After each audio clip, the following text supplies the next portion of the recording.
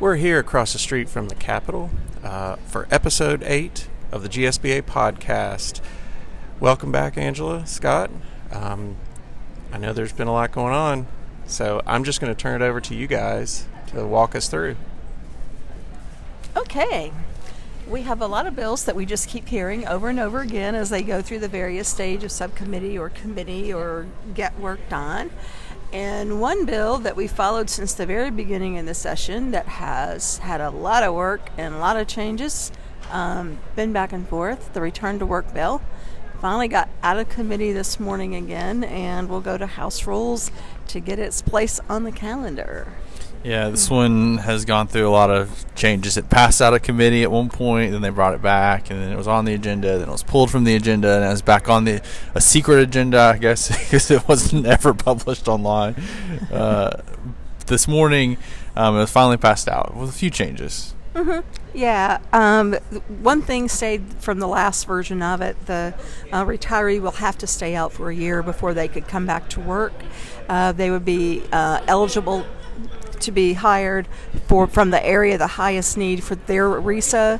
The Department of Education and Professional Standards Commission will work together to name those areas of highest need for each RESA, and it'll be based on a 5-year average from surveys they do in the districts.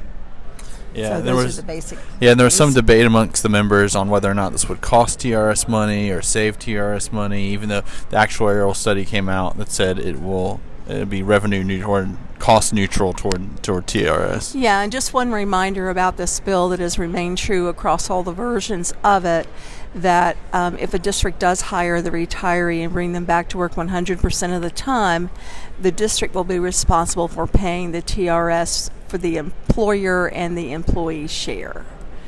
So there's a cost to you for using this method, assuming that it passes and you have it available to you, but it does give you another option for ways to find teachers.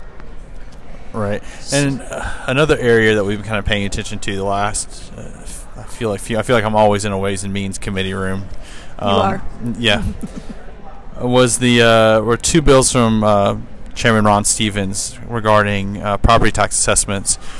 One would be the constitutional amendment that would go on the ballot this November, and the other would be the authorizing legislation that would go into state law that would change the evaluation of a property for 65 and older at 20% instead of 40%. Now, it's important to note that this is a permissive to a degree. It allows the local boards to call for the referendum at a local level, and it doesn't automatically trigger it. It's up to the local boards to make that decision. Right. And for the noise, I apologize. It's amazing. It's always quiet when we start, and then it starts getting noisy. One of the reasons that we want to talk about this on the podcast, though, was it's a fairly straightforward bill, but we have gotten some questions about why we've gone along with it and haven't opposed it, since it does have the potential of limiting the local revenue. And the reason is we worked with the author on it.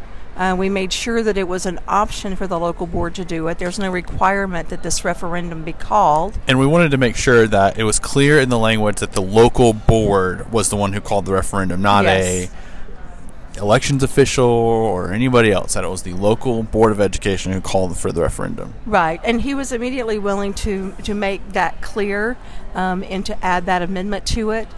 Most of the districts already have some sort of senior tax exemption.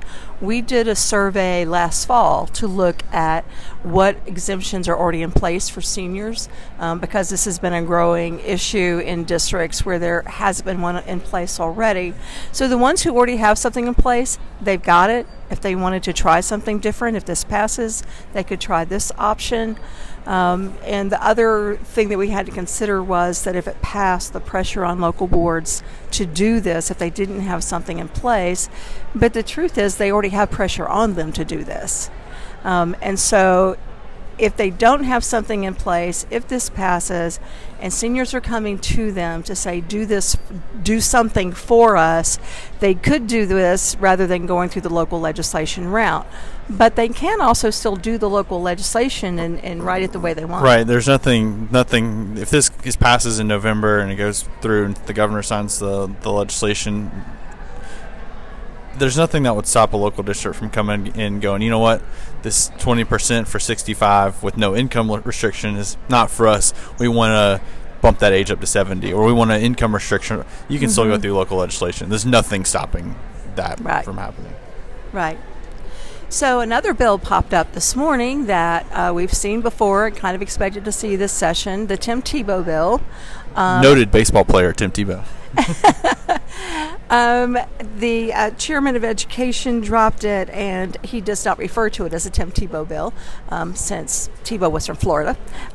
He calls it the Equal Opportunity for Access in Education Act. It's really more the equal opportunity for access to extracurricular activities at public schools that they do not want to go to. But they had the opportunity to access that school. Just putting that out for the record. Didn't want to access that. So I will say, all joking aside, having looked at the bill, this is the best version of the bill I've ever seen. He does require that they enroll in an online course through the school district the semester before they would be participating. And so they do have to show some intent to be be connected to the school, not physically present necessarily.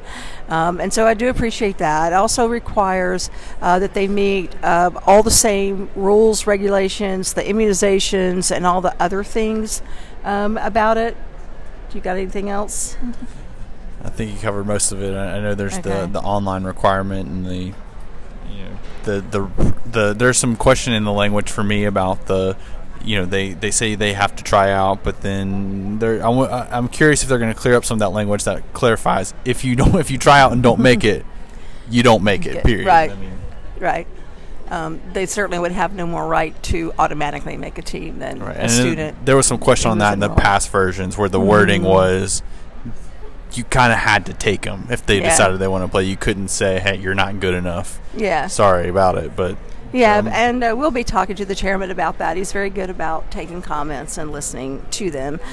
So we'll talk to him about that. The budget is ever present and still in the we don't know what we're going to do stage. A lot of talking going on across both chambers. The Senate has the supplemental budget. They should be getting pretty close, I would think, to finishing that and bringing it out for view. Yeah, they had one hearing that education subcommittee did anyways on the amended 21, and they even made the comment, there's not a lot of room to work with here. There's not a lot of moving parts on this one. So I would imagine they get through that one pretty quickly. Yeah, I would think so. So maybe by the end of next week, somewhere, let's see, we're in session 4 days next week. 4 days. As of right now, we are in session 4 days next week, but rumors are always abound, so who knows? Yeah, there's a rumor that the schedule's about to change again, and they might take a little bit more time off to focus on the budget. We'll see. Yeah. We've talked about this internally, but I just... And kind of the feeling around here, even among some of the senators and representatives, is they are ready to get out of here already. We're not even to crossover yet. We just hit day 21 today, and they definitely don't want to be here for the Masters, and they want to leave for spring break. So the time there's a little bit of a time crunch there when we start looking at those numbers. And another interesting thing coming up next week is qualifying week. So if you're a board member and you're running for re-election, next week is your week to go qualify to run. But it will be interesting here to see how many people are running again, how many are choosing to go on to something else. We've already had a few announcements of people who won't run again. Senator Jesse Stone announced a week or so ago that he would not run again. This morning, Senator Ellis Black said that he would not be running again. And I'm sure there are some more that I haven't that I just don't recall. Kevin Tanner is running for he's running for House. Congress. Yeah. I feel like we're missing a big one. Yeah, I do feel like we're missing a big one. If it comes to us before we end this, we'll let you know. But anyway, if you're out there listening, we didn't talk about you. Apologies. More about who's coming and who's going. I guess we haven't talked about the voucher bill yet. The hearing was packed, as often happens for school choice bills. That was a very full committee room, and the chairman did a great job trying to allow as many people to speak as possible, but he just ran out of time. It's just Yeah, the nature of the beast a little bit. They have to book their rooms for a certain length of time because obviously there are a lot of committees who want the rooms. And most rooms are set up now for a webcast, but some are not. So they definitely try to schedule the committees into those that are set up so that they can webcast the meeting. And that meeting is online, by the way, in the archives under the Senate Education Committee, so you can watch it if you want to do that. But he did a good job of balancing. Frequently, when there are a lot of people here, they make sure that they let all the visitors speak before they give us time. The lobbyists who are here all the time, and can talk to them at any point. They'll come and talk to the professional lobbyist, throughout the week. So it was not a problem, but it was whenever the special needs voucher bill is up for changes, it's always heartbreaking to hear the stories when people come to talk about the things that happened to them, the things that did not work in the public school setting or the private, in this case, in one instance, the private setting. And it's difficult to see children who have been hurt or hear about children being hurt and not being cared for. Of course, we always have to remember we're only hearing one side of the story. And so PK, the chair of Senate Ed, really was very respectful and gave everybody plenty of time to tell their story. And that's what he said to them. He said, just tell us your story. And so that one, no vote was taken. We talked to him this morning, and he said that he will hold another meeting to continue the testimony on it and make some changes to it. They already know some of the changes they want to make to it. So if it moves, it won't look like it did when it first came out, and we'll certainly keep you updated on what's coming with that bill and the others for that matter, and any action you need to take. That sounds good. Are there any other items that might be worth noting? That about covers it for me. I just had one question as far as the budget is concerned. Has some of the controversy settled a little bit, or is it just more of disagreements on priorities, just trying to find some common ground that's kind of holding that process up? Yes. I think they're trying to find common ground. Yeah. I think that they actually all have the same priority. For the majority party in particular, I think their priority is they do want to see the teachers get a raise. They all know that there's a problem with teacher retention, and that they went a long time, had to deal with furloughs and everything else. And so I think that they want to do that they want to give them a raise. However, there is a revenue issue and they have to find it. The other issue is the state employees. The state employees also went through furloughs all those years that teachers were going through it, and the teachers got raises for several years before all that happened that the state employees did not. And so it's important that we be able to fund salaries at a level for instance, social workers, to work with the foster children, to work with children who are in abusive situations, the elderly abuse, the social workers that do that. And we need to be able to fund that. We need to be able to have a salary level that attracts good people to serve in the corrections area.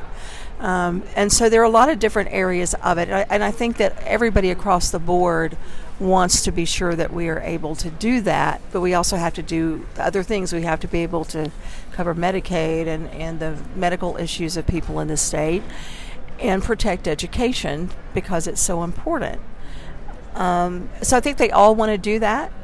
They're all conservative. Mm-hmm. And so when they look at taxes, yes, they would all love to give a tax cut to individuals for the income tax so that some of the money stays. Yeah, and they've all said repeatedly, this is something we ran on, this is something we promised. Mm-hmm. They feel an obligation to live up to their promise. I mean, mm-hmm.